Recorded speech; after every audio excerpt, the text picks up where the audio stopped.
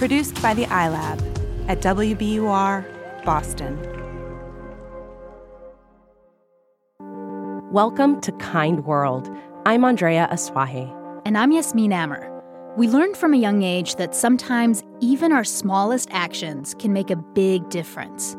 But it's not always easy to see that. This week, we've got a story about how small but powerful acts of kindness shaped and connected the lives of two women.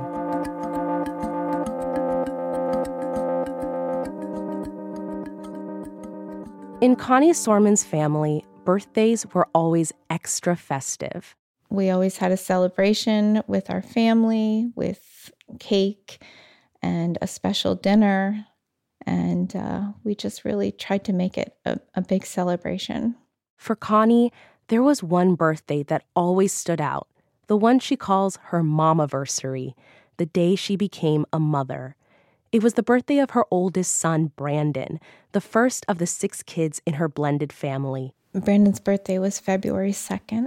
He was born in 1992. But 25 years after that day, it would be a stranger, not Connie, who would be celebrating with Brandon. In early 2017, Nancy Canali was in Miami for a work conference. As she was walking back to her hotel after a late dinner, she noticed a young man walking straight toward her. He just said, "Hey, I was wondering if you would mind helping me get something to eat." Nancy's instinct was to help, so she asked if he wanted to walk to a nearby grocery store. As they walked, the stranger told Nancy he was from New York and that he'd grown up in foster care because his parents were addicted to drugs. He also said he'd lost his ID, which is why he was living on the streets. He had told me his name was Brandon when I first met him on the street. Nancy later learned his full name, Brandon Rote, Connie's son. I think I asked him how old he was. I think that's when he told me, well, I'm 25, and actually it's my birthday. I just turned 25. Nancy and Brandon spent about half an hour at the grocery store. As they were leaving, Brandon told Nancy he was sleeping at a park and hadn't showered in a few days. Before I even could think better of it, I just said, "Hey, I have an idea. If you'd like to take a shower in my hotel room, my hotel's right by here. You could come back with me, and I'll just stay outside and, give you a chance to do that." And he said, I remember what he said. He said, "Oh, that would be amazing." Once they got to the hotel, Nancy gathered some valuables. Brandon was a stranger after all, and then handed Brandon her room key while she waited in the hallway. I remember he walked out and he walked toward me and I looked up at him and I said, "Oh, wow, look at you," and he just beamed. He smiled, such a big smile, and I could tell that it really had done him a world of good. Their final conversation was brief. We exchanged phone numbers and he said, "I'm going to call you when I get a job to let you know that everything worked out." That was like the last thing he said besides thank you. When Nancy returned to her home in Orlando, she looked Brandon up on Facebook and sent him a friend request, hoping that she could check in on him. A few weeks passed, and then Nancy got an alert. Brandon had accepted her request. And I thought, this is great. He's back on social media. Maybe his, life is starting to come together. That was my first thought. But that wasn't what it was. The first thing I saw was this very moving obituary written by his mother. Brandon Rote, age 25, left this world on February 13th in Miami, Florida, after an accidental overdose. This is Connie, Brandon's mother. Brandon fought bravely through an 8-year battle with addiction. If only his love for life had equaled his love for himself, he would still be here with us, where he should be. His passion for nature and being one with the earth, whether exploring a forest... Brandon was my firstborn son. He was a very spirited child, very smart, almost too smart for his own good. And he was super funny. He made people laugh all the time. But he also had a little bit of an oppositional streak. And as he grew older, That oppositional streak got Brandon into trouble.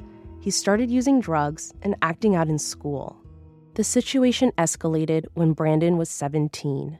He was arrested because his stepmother had an order of protection against him, even though he was living in the same house. He was in the house and she came home and she had him arrested. Connie convinced the judge to send Brandon to a behavioral and substance use treatment center in Utah instead of jail. Brandon was there less than a year before he moved back to New York. It was just a constant circle of rehab, drugs, jail, rehab, drugs, jail. That's when professionals told Connie that it was time for her to let 18-year-old Brandon find his own way. It goes against every instinct that a mother has to not be able to do whatever it takes to take care of their children. And I had to try to sleep at night knowing that he was out in the cold.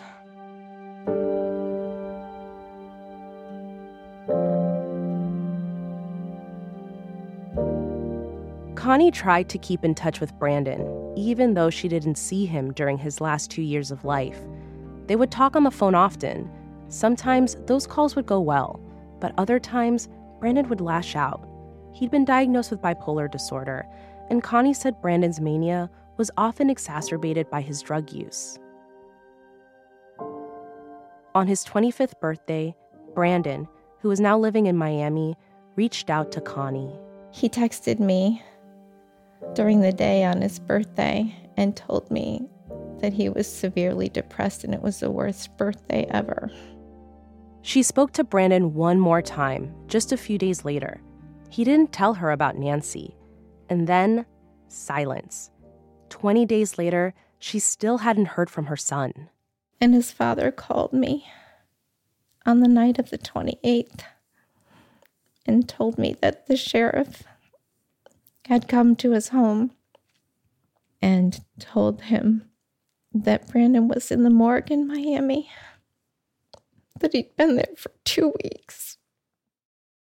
Brandon's body was found in a highway underpass, a block from the police station. The cause of death was an overdose, but Connie says the heroin found in his system was laced with fentanyl and carfentanil, a large animal tranquilizer 10,000 times stronger than morphine. The combination is fatal. Weeks later, Connie accessed Brandon's Facebook account and accepted all of his outstanding friend requests. That's when she heard from a woman in Orlando, Nancy Canali. Connie, I can't tell you how sorry I am to hear about Brandon. I am so very sorry for your loss. I met Brandon in Miami, where I was attending a conference. He approached me. Nancy shared with Connie the story of how she and Brandon met and how she provided a meal and a hot shower to her son. Hearing that he had had this encounter with a stranger was just so incredibly comforting to me. Connie and Nancy finally met in Orlando 2 years after their first interaction. When Nancy thinks back on that day, she says she's so grateful she stopped and listened to the polite stranger who approached her on the streets of Miami. That is not the way I would normally respond. But for whatever reason, I made an exception. And I'm just really glad I did. Since Connie couldn't be there for her son, she's found solace knowing Nancy stood in for her, providing Brandon with small but meaningful comfort. She says Nancy's compassion has brought her tremendous peace when she thinks of her son's final days. She restored my faith in human beings in general, because so many people did not see everything I knew about my son. And she was a stranger and she saw it.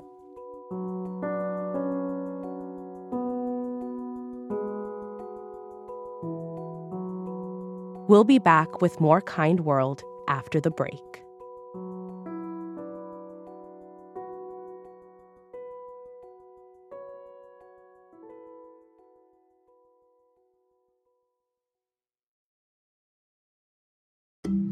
Welcome back to Kind World. I'm Yasmin Amer.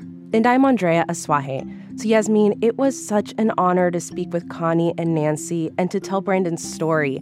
And I think it's especially important right now as our country continues to endure this opioid crisis and as more and more people are forced into homelessness. It's essential that we remember every person, regardless of how they ended up in these really tough, unfortunate circumstances. They all have a story, and they have family and people who love them.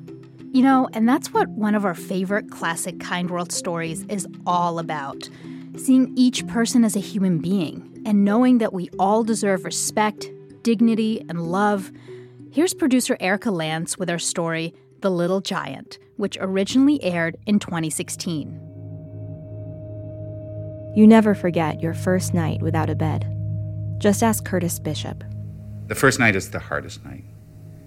I found myself sitting on a bunch of steps in front of, I think it was a bank. And when I realized that it's 3 o'clock in the morning and you've got absolutely nowhere to go. Before I was homeless, I was an accountant. I was the type of person that really didn't even like to get dirt under my fingernails. Curtis grew up in a small town in Newfoundland, so small that he didn't encounter a homeless person until he was in his 20s. I looked at homeless people and my first instinct was to point a finger and try to blame them with my nose held high. What he did experience early on was mental illness. I've been depressed, I think, since my teenage years. This led to a lot of drinking, a lot of drug use. My life just spiraled out of control. He was in his 30s with a failed marriage and stealing money from his job. He was broke. He felt he had to leave town. That's when he found himself alone on those steps. Your first night there, you just sort of find a piece of ground and you just lie on it. You stare up into the blackness and wonder what you're doing there.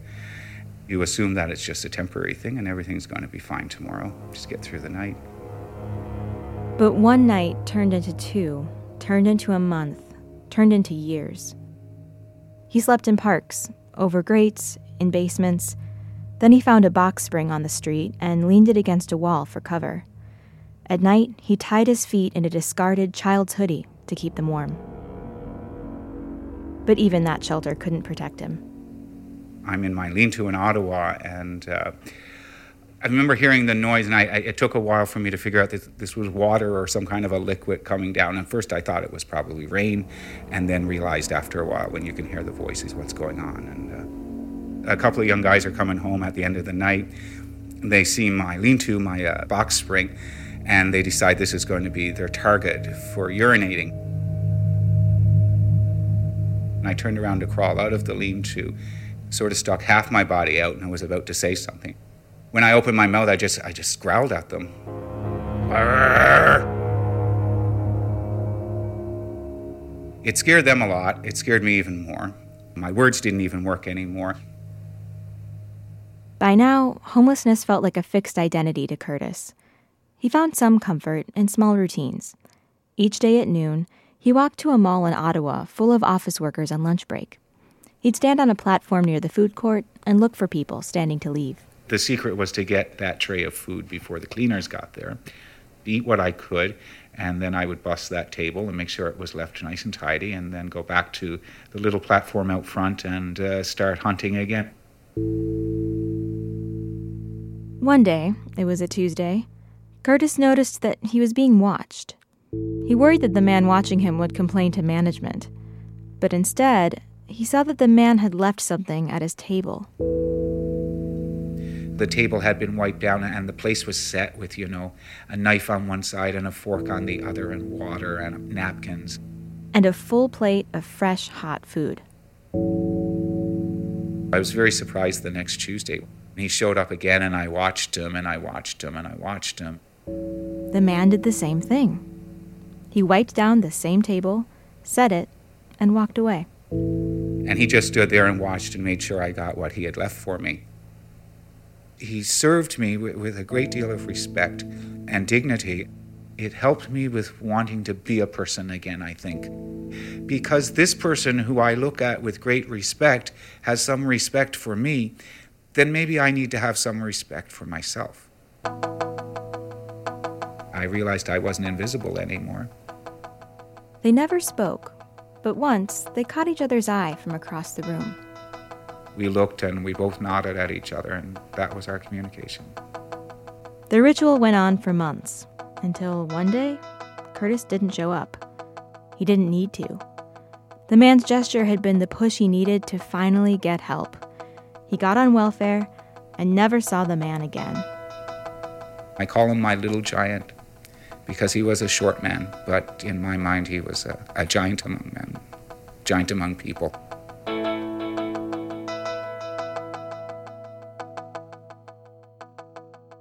Curtis Bishop lives in Toronto now, where he has a job and a home. He says when he's struggling with a decision, he asks himself, what would my little giant do?